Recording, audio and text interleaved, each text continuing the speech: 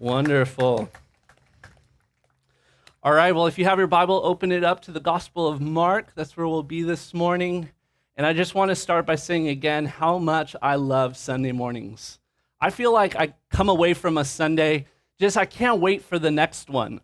And, God works and he moves in my life. And as I'm, raising my family, my two kids who are turning 7 and 4 this next week, and I get to meet with people for lunch or coffee. I get to have dinner with Bill Holmes.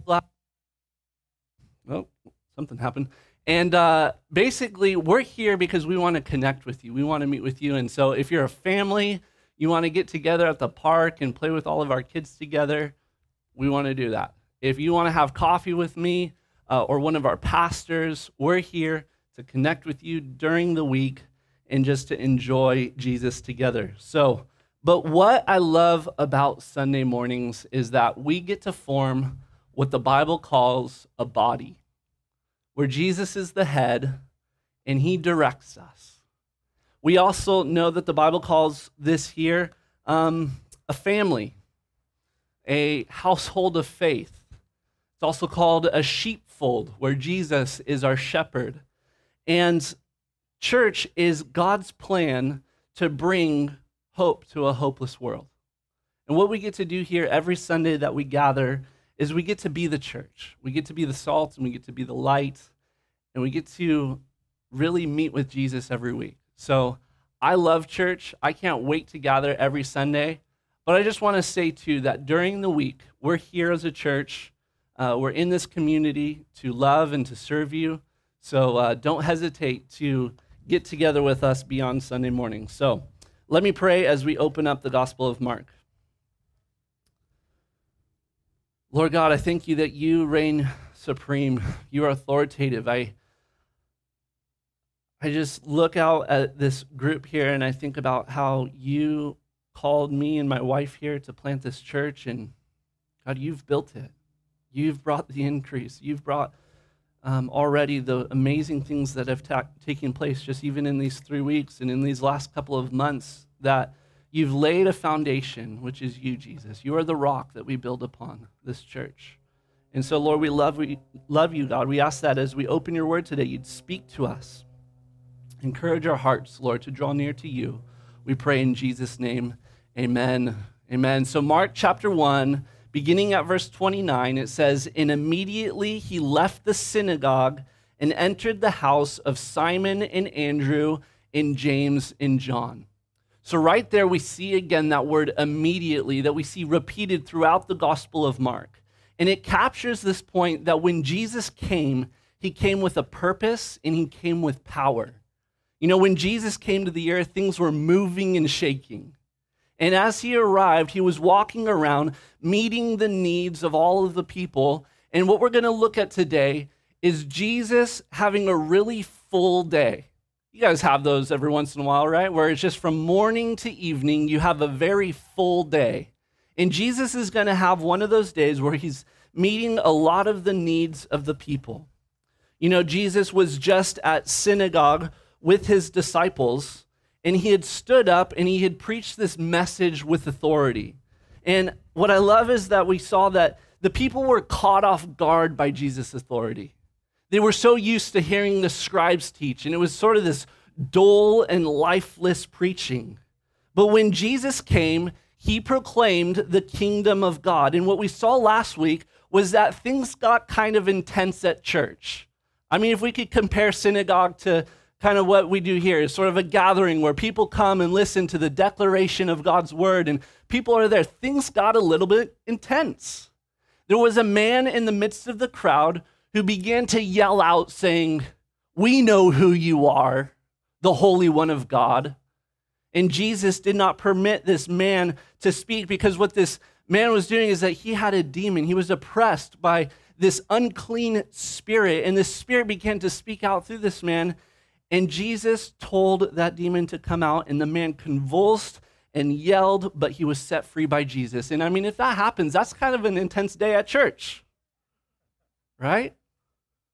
So clearly, there's something going on here. The kingdom of God has arrived with Jesus. He has authority and he has power. He's not some average Joe from Nazareth. He is the Son of God, and people are starting to find out about him. And Simon and Andrew and James and John, who are these two sets of brothers, these newly called disciples who had just left their nets and their boats and their family and said, we're going to follow Jesus and we're going to walk with him. And so they went to synagogue with Jesus. And think about rolling up to church with Jesus. You know, and I think about these disciples, these first ones that Jesus called, these were fishermen. These were salty dogs. They came into church with Jesus and they're kind of looking around like we're kind of in the wrong place. And they're looking at their sandals. Did we wear the right shoes to church? And so they're kind of hiding behind Jesus under his covering. And then Jesus goes up and he stands and he preaches this message with authority. And then he casts out a demon and the disciples are like, we're with that guy. And then it says that they went to Simon's house. If I could just make a quick point here. You know, the disciples didn't see Jesus at synagogue and show up and say, hey, Jesus, nice to see you. And finish his service and says, what a great message that was, Jesus. You really put that demon in its place. Okay, I'll see you next week. He went with the disciples to their house. You know, Jesus is supposed to go home with you when you leave church. And Jesus went home with these disciples as they left synagogue. And he comes to the house of Simon and Andrew. And so again, I love Sundays.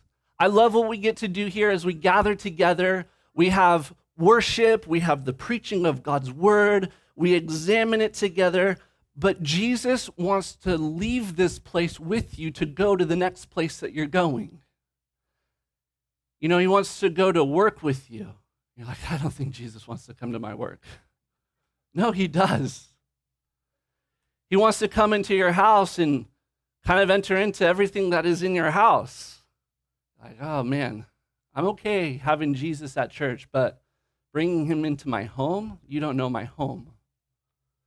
But that's where Jesus wants to go, because when he called his disciples, he called them to follow him, which means that he would call them into an abiding relationship. And that word abiding means to be at home in, where the disciples would be at home in Jesus and Jesus would be at home with them. You think about when you're at your house, you're most comfortable. You just kind of can be yourself.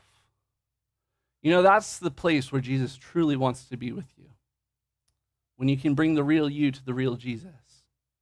And so they're there in Simon's house, you know, maybe sharing a meal, because let's be honest, food doesn't taste so good unless it's after church, right? Last Sunday, I got to go to El Pollo Inca after church, and I had the ceviche, and it was really hot, and the ceviche was really refreshing, and it was good, and it was wonderful. Something about sharing meals together, being in community together. And so Jesus comes to Simon's house, verse 30 to 31, it says, now Simon's mother-in-law lay ill with the fever, and immediately they told him about her. And he came and took her by the hand and lifted her up, and the fever left her, and she began to serve them. See, when Jesus comes into your house, as he did with Simon, he enters into the stuff that you've got going on. And for Peter or Simon, his mother-in-law was living with him, and you might be thinking, man, that's already rough. But then, not only is she living there, but she is sick with the fever. Nothing like having a sick mother-in-law in the back room wondering what's going to happen. And so they get to the house. Jesus and Simon come in, and Simon says to Jesus, hey, Jesus, why don't you hang out here in the living room? I'm going to go in the back bedroom, give my mother-in-law another dose of Tylenol, and then I'll be back out, and you and I can kind of hang out. You know, that's not what happened. Simon told Jesus about the stuff that was going on in his home, the issues and the problems that he was facing. And he said, my mother-in-law is sick and she's laying ill with the fever. And Peter knew enough about Jesus already that he had cast out a demon at synagogue, that he had preached with authority and with power. and that maybe if he's got this authority and power, he can do something about my situation. And so Jesus comes in and he goes into the woman's room. He takes her by the hand, which again is bypassing any concern for his own physical well-being. I mean, think about this. Jesus was walking into the room of a feverish woman. And I hope you don't have in your mind this picture about Jesus where he kind of just floated with this white orb around him and said, be healed, be healed, be healed. He had this personal touch where because he was fully man, I believe Jesus could have even caught her fever. When Jesus would get a cut, Jesus would bleed, and his blood was red. Jesus was a human being that felt our pain, that experienced the problems that we experience, and he cares about them. And so he goes into this woman's room, he lifts her by the hand, and it says that immediately she rose up and said, "Nice to meet you, Jesus. You staying for lunch?" And they have lunch together after church. And she begins to serve them and makes a meal for them and spends this time with Jesus. Now, I don't know if it's right to have a favorite miracle of Jesus, but if I were to have a favorite miracle of Jesus, it might be this one. And you're like, oh, that's kind of a lame one. I mean, think about it. Jesus made paralyzed people walk. He made blind people see. We're going to see today he heals leprous people. I mean, Jesus even raised people from the dead. And you're saying your favorite miracle is that he heals a woman of a fever. See, the reason why I think it's my favorite miracle is because I think of a fever as just a seemingly small issue. For the most part, if you have a fever, and she might have had a bad one, but for the most part, you just drink lots of fluid, you take a little bit of medicine, you get some rest, you push through, and you're doing okay. But what I love about this story is it shows us that Jesus cares about the seemingly small sickness that this woman was facing. And let me tell you that I believe that Jesus can heal you. See, Jesus can bring physical healing, Jesus can bring emotional healing, and he can bring spiritual healing. I believe that Jesus heals today because there's no reason for why we should believe that Jesus would change that about himself. A number of years ago, if I could just give you my own testimony from my own house, because when we leave church, we like to bring Jesus home with us. And there was this one night where my wife and I, we were eating a meal together, and my wife had struggled for a season of these really bad food allergies. Primarily dairy, some onions and things like that. We used to make pizza and we put goat cheese on it because, it wouldn't get her sick, the dairy or whatever in it. But I was like, I'm so over goat cheese pizza. I just want pizza. I just want a pepperoni and cheese pizza. And we're sitting there over dinner this one night, and it was like, my wife was kind of frustrated because it's like, I got to avoid all these foods. And we're kind of like, yeah, it's just a small issue. You can just avoid this and that and do just fine. But at dinner that night, we just prayed, and nothing extravagant. We didn't light candles and get on our faces. We just sitting there at our dinner table, as you would, pray for your meal before you're about to take your first bite. And we said, Jesus, we know that you can heal. And would you heal this seemingly small issue? The next day, my wife went and she had a whole pepperoni pizza and a milkshake, and she was completely fine. And it was just a testimony of how Jesus cares about the seemingly small issues that we face.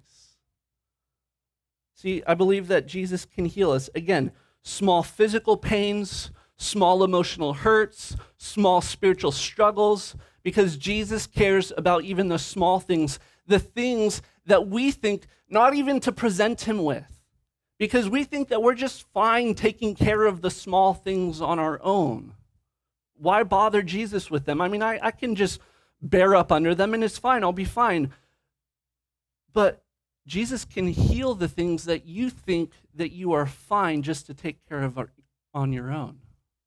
And if you were to just come to Jesus and ask, he might do something about your seemingly small issue. See, it never hurts to ask Jesus because sometimes he does give healing. Well, let's look at what took place this next moment in verse 32 to 34. That evening at sundown, they brought to him all who were sick and oppressed by demons. And the whole city was gathered together at the door, and he healed many who were sick with various diseases and cast out many demons. And he would not permit the demons to speak because they knew him. And so the people started hearing about these testimonies. And well, if Jesus can deliver somebody from unclean spirit at synagogue, and if he can heal a woman of a fever, well, then maybe my sick friends, I might be able to tell them about this man, and they might be able to come and be healed of their sickness or their disease. And so it says that same evening, they brought to him all who were sick and oppressed by demons. You know, Jesus already had a pretty full day. I mean, he'd probably have it every right to just kind of kick back and just take the rest of the day off. But at evening time, he began to meet the needs of all these people. You know, in these other gospels that we read, we see that as these large crowds were coming in and as people were wanting to be healed by Jesus, it says that Jesus saw these people and he said that they looked like harassed sheep, like sheep without a shepherd. And so Jesus became a shepherd to them. When Jesus came, he became a physician to the sick, a deliverer to the oppressed, a helper to the weary, a guide to the lost, a savior to sinners. Because Jesus cares for us and he will always be to us what we need in whatever situation we are in. And so a mother heard, wow, Jesus heals fevers, and he brought her little baby and lined up at the door and said, Jesus, can you do something about this? Maybe a man said, you know, my business partner was in this tragic accident that left him paralyzed, and brings him to Jesus and said, can you do something to maybe allow him to walk again? Or maybe a doctor comes to Jesus and says, I have this patient and I've tried just about everything to help this man, but nothing seems to work. This person is tormented day and night by their thoughts. Jesus, maybe you could do something about this situation. You know, these are all hypothetical stories. But what I'm saying is that people were lined up at the door bringing their needs to Jesus. It says that the whole city came out. And it says he healed many who were sick with various diseases. So did Jesus heal sickness and disease? Yes. Did Jesus deliver the spiritually oppressed? Yes, he did. Does he do those same things today? Absolutely. See, what we do know is that Jesus heals in a special and unique way for each individual. Jesus wasn't standing at the door of this house as the whole city came out, standing there like a vending machine of healing. That's not how Jesus heals. He's not a vending machine of healing. Jesus, in a personal and intimate way, was meeting the needs of each individual, whether it was lifting them by the hand, whether it was speaking a perfectly timed word, whether it was taking his hands and spitting on them and putting them in his eyes. I mean, that's unique. And he's doing all these different ways, because here's the thing about Jesus as he heals. You can't pin Jesus with one sort of methodology. It's individual. It's unique, because Jesus cares for us each individually. Now, perhaps you have something that you might want to ask Jesus to heal you of. You know, I personally never want to put limits on God in this area. I encourage you to go to Jesus and ask if he will heal you. The Bible teaches us that if you are sick, you can call for the elders of the church and we can anoint you with oil and pray that Jesus might heal. It could be a seemingly small issue. Jesus cares about it, and I would be happy to pray for that. It could be a big issue, and you actually struggle to think if it's even possible that Jesus could do something about it. I would be happy to pray with you about that as well. And look, Jesus may or may not heal you, but we should still pray about that. You know, James says we have not because we ask not. And if Jesus doesn't heal you, we won't blame you and we won't blame God. No one is to blame if Jesus doesn't heal somebody. But we can trust together that God has plans and purposes for each individual. And you know, I said it kind of semi-jokingly earlier that, you know, Peter or Simon walking into his mother-in-law's room and giving her sort of a dose of Tylenol. I did not say that to mean that we should not use medicine. Please do not mistake what I am saying here. I believe that medicine and other forms of healing are a gift from God and that they should be administered appropriately. But what about the things that no medicine can cure? What about those emotional wounds? What about the spiritual oppression that some people are facing? See, do you think that maybe, just maybe, Jesus cares and might be able to do something about people's either big or small issue? And so Jesus has not changed. He is the same yesterday, today, and forever. And I can be a witness to testify to you that Jesus has power and authority and that there's nothing too big, there is nothing too small, that Jesus can't at least bring some form of healing to today. And it does not concern me one bit to be 3 weeks into a church plant coming out saying, Jesus heals. Jesus delivers the oppressed. What you will find at this church is that we stick to the word of God and we believe in his authority and his power, because many with modern minds want to guard the reputation of Jesus. They want to guard the reputation of the church. You start coming out saying Jesus does miracles. Well, why don't I see those things? How come he hasn't done that for me? If you start teaching this, people are going to get disappointed. But listen, guys, last time I checked, Jesus is perfectly fine with guarding his own reputation and guarding his own church. And so we will declare what God is able to do. I want to make one last note about verse 34 before we move on, because this demon speaks out. And it says that Jesus would not permit the demons to speak. Why would Jesus not allow the proclamation of his deity to come from demons?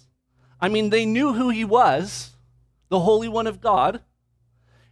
He knew, the demons knew and know still that Jesus heals the sick.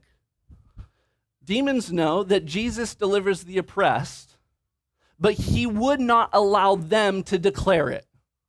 Why? Because Jesus wants the proclamation of his deity and power to come from men and women. He wants it to come from you and I. So you and I are the ones to declare that Jesus can heal the sick and diseases. You and I are the ones to declare that Jesus can deliver the oppressed. And are you, as a child of God, who has also been given the authority of Christ, are you one who is able to declare this? Now, at this point in Jesus' ministry, he kind of kept things down low. He wouldn't allow people to talk about what was happening. Because listen, what Jesus ultimately came to do was not to just work miracles. Because greater than any physical need, greater than any emotional healing that needed to happen, Jesus came so that he could heal people spiritually. And the way that he heals people spiritually is that he went to a cross to atone for sins. And he rose from the dead so that he could defeat death finally. So Jesus would not allow people to make miracles the main thing. Jesus would make the proclamation of his kingdom and his sacrificial death the main thing. So therefore, In case you got all worried here that you just showed up at some charismatic church. The death and the resurrection of Jesus Christ and how it brings us salvation will always be the main thing at this church. Miracles, if they happen, we will praise God, but they will not be the centerpiece. The greatest miracle, which is sinners reconciled to a Savior, Jesus said, don't rejoice in these miracles. Rejoice that names are written in heaven. This will be the centerpiece of our church. And so that was a complete day for Jesus. He ultimately would go to the cross. He was moving forward into what God had planned and purposed. Let's look at verse 35 to 37. And rising very early in the morning, while it was still dark, he departed and went out to a desolate place, and there he prayed. And Simon and those who were with him searched for him, and they found him and said to him, everyone is looking for you. Now, if any one of you or I had a day like Jesus had just had, we would deserve to sleep in the next day. But it says Jesus rose very early in the morning. I'm just telling you, my weekend starts looking like that. I'm having a spa day on Monday at Terranea, okay? But Jesus had this full day. He wakes up very early in the morning while it was still dark. I do not like to do that. And he goes to this desolate place and he begins to spend time with his Father. Because in John chapter 8, verse 29, it says that Jesus only does what he sees the Father doing, and he always does what is pleasing to the Father.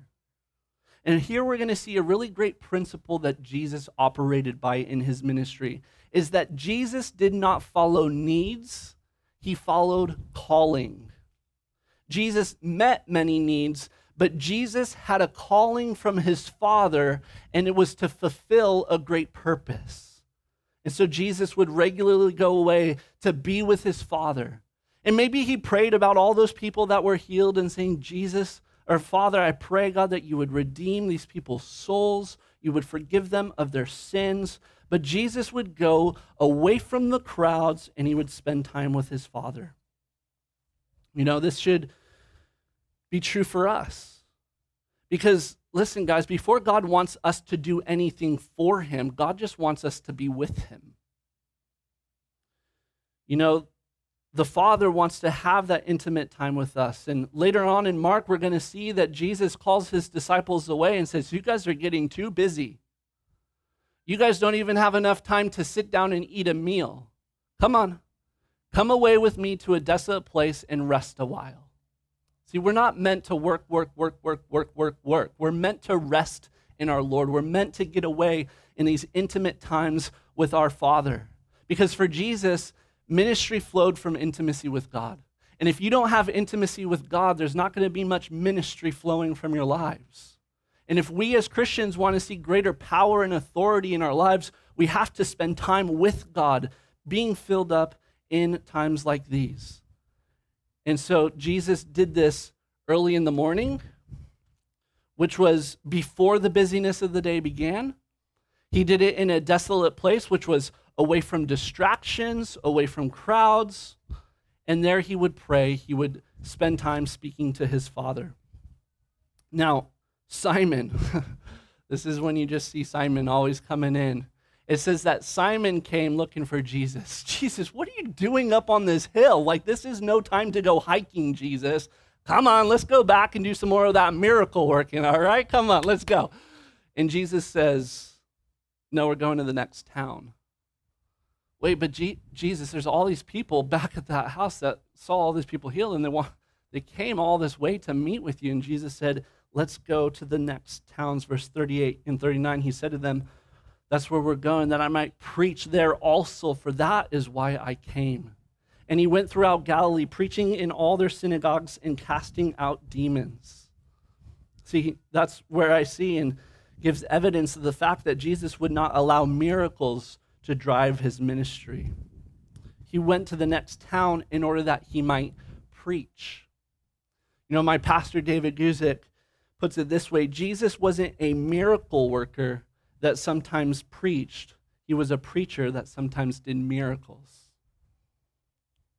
Because Jesus knew that even though there would be people lining up with all of their needs, he knew what their greatest need was. You might be thinking right now, well, wait, hold on. I thought you said I can bring any need to Jesus, whether small or great. Yeah, that's true. But listen, in your life and in my life, we need to understand something about Jesus, is he will always, always bypass your physical needs. He will always bypass your emotional needs to get to the heart of the issue, which is your greatest need, which is a spiritual need that you would be redeemed in your soul. We need to understand that Jesus is always moving to the next thing to go deeper and further into our lives. And now we're going to close it up with one last story, which is the story of how Jesus heals a leper. Let's read verse 40 to 45. It says, "And a leper came to him, imploring him, and kneeling said to him, 'If you will, you can make me clean.' Moved with pity, he stretched out his hand and touched him and said to him, 'I will, be clean.' And immediately the leprosy left him and he was made clean. And Jesus sternly charged him and sent him away at once and said to him, 'See that you say nothing to anyone, but go, show yourself to the priest and offer for your cleansing what Moses commanded for a proof to them.' But he went out and began to freely talk about it and to spread the news, so that Jesus could no longer openly enter a town. But he was out in desolate places, and people were coming to him from every quarter." So here we see one more miracle that's pretty spectacular in nature. If healing a fever is a seemingly small issue, being healed of leprosy is a pretty big issue. You know, leprosy was basically a death sentence in the ancient world, where it was this disease that would just rot away at your body. You would lose whole pieces of fingers and toes and face and everything, and you had to distance yourself, and if anyone were to come into your proximity or you into theirs, you had to cover your mouth and say, "Unclean, unclean," and you had to keep distance. And it kind of feels like a little bit of where we're like right now, covering our faces and social distance and everything. Think about somebody with leprosy spending their whole life in quarantine. And this man comes and he falls prostrate on the floor before Jesus, says, "Jesus, if you're willing, you can make me clean." I mean, this guy's breaking the law. And Jesus comes, and Jesus didn't come to break the law. Jesus came to fulfill the law. In fulfilling the law, he heals this man. In fulfilling the law, he says, "Do what Moses commanded." Fulfilling the law, he goes and says, "Show the priest," so that they would have as a proof that the Messiah has come, that the law is fulfilled in the Messiah. But it says that this man, after being sternly told by Jesus, after being instructed not to go talking about it freely, but to go first and show himself to the priest, he doesn't do that.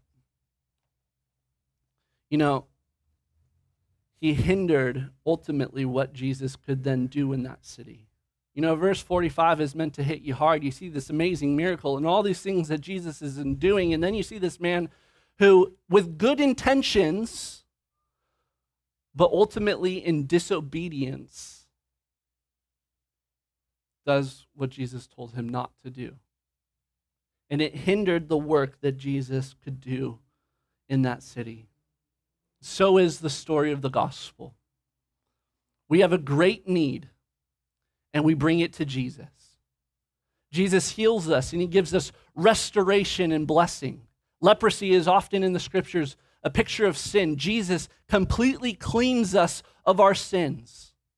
And then Jesus gives us specific instructions in order to fulfill the purpose of his kingdom. And yet, even still, we disregard Jesus and his instructions. Sometimes with good intentions, sometimes with bad. Nonetheless, our disobedience ends up hindering what Jesus can ultimately do, what he wants to do. But look, Mark doesn't end there. Jesus walks his disciples through these blenders. You know, over time, Peter's going to realize that if they can't find Jesus, then he's off in a desolate place praying, and that's what he's supposed to do. And he began to learn more and more about the character and the nature and the attributes of Jesus. That's what it's like to grow in Christ. But ultimately, if God has healed us, he has plans and purposes for us, and we should walk in them. We've been called to this worthy calling. Let's walk in it.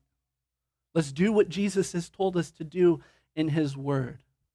Whether it's a simple obedience of being a fisher of men, or whether it's something that you think, I don't know if I could ever do that. I don't know if I could ever pray for somebody who is sick.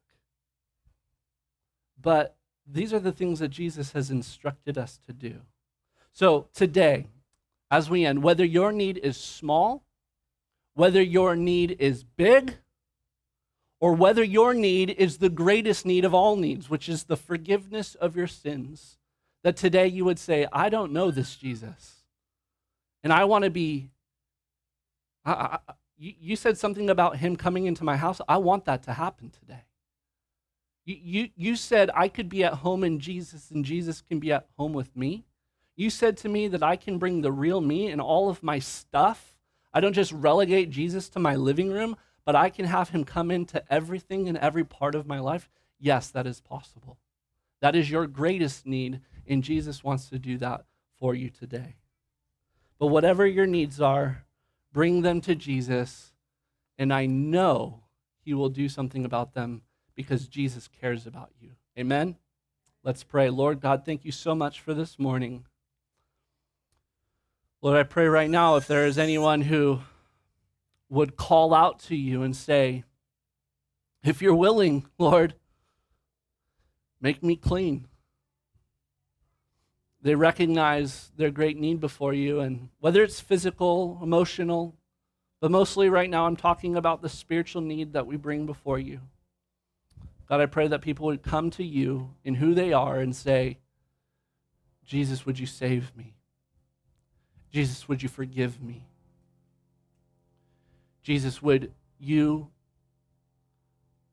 come into my life? I sense that you're knocking on the door of my heart right now, and I want to respond to you and say, come in, Jesus. Let's dine together. Let's be together.